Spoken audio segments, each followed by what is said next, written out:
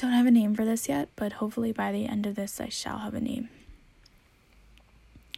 Maybe I am too far gone from who I used to be, that even if I tried to grab pieces of her and make it a solved puzzle, in the end it's just lost pieces of a board game, not knowing where they fit in my newfound world.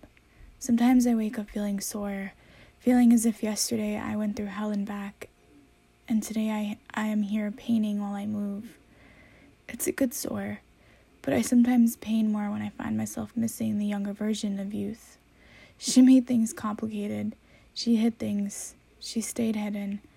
I am too far gone from the days that I stuffed months and months of emotional pain down into my body, covering it up with a smile and some laughs, like a stuffed toy, and I held it together by glue.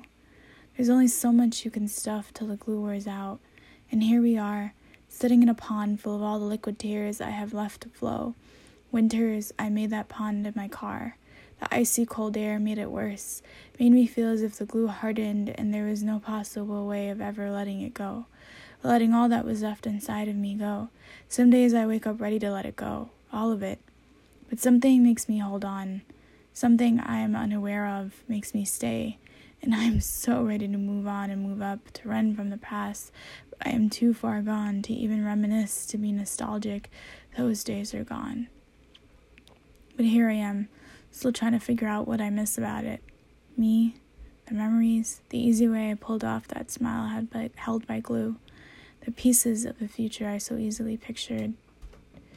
It still is a mystery to me. The confusion of my future, the mystery of my past.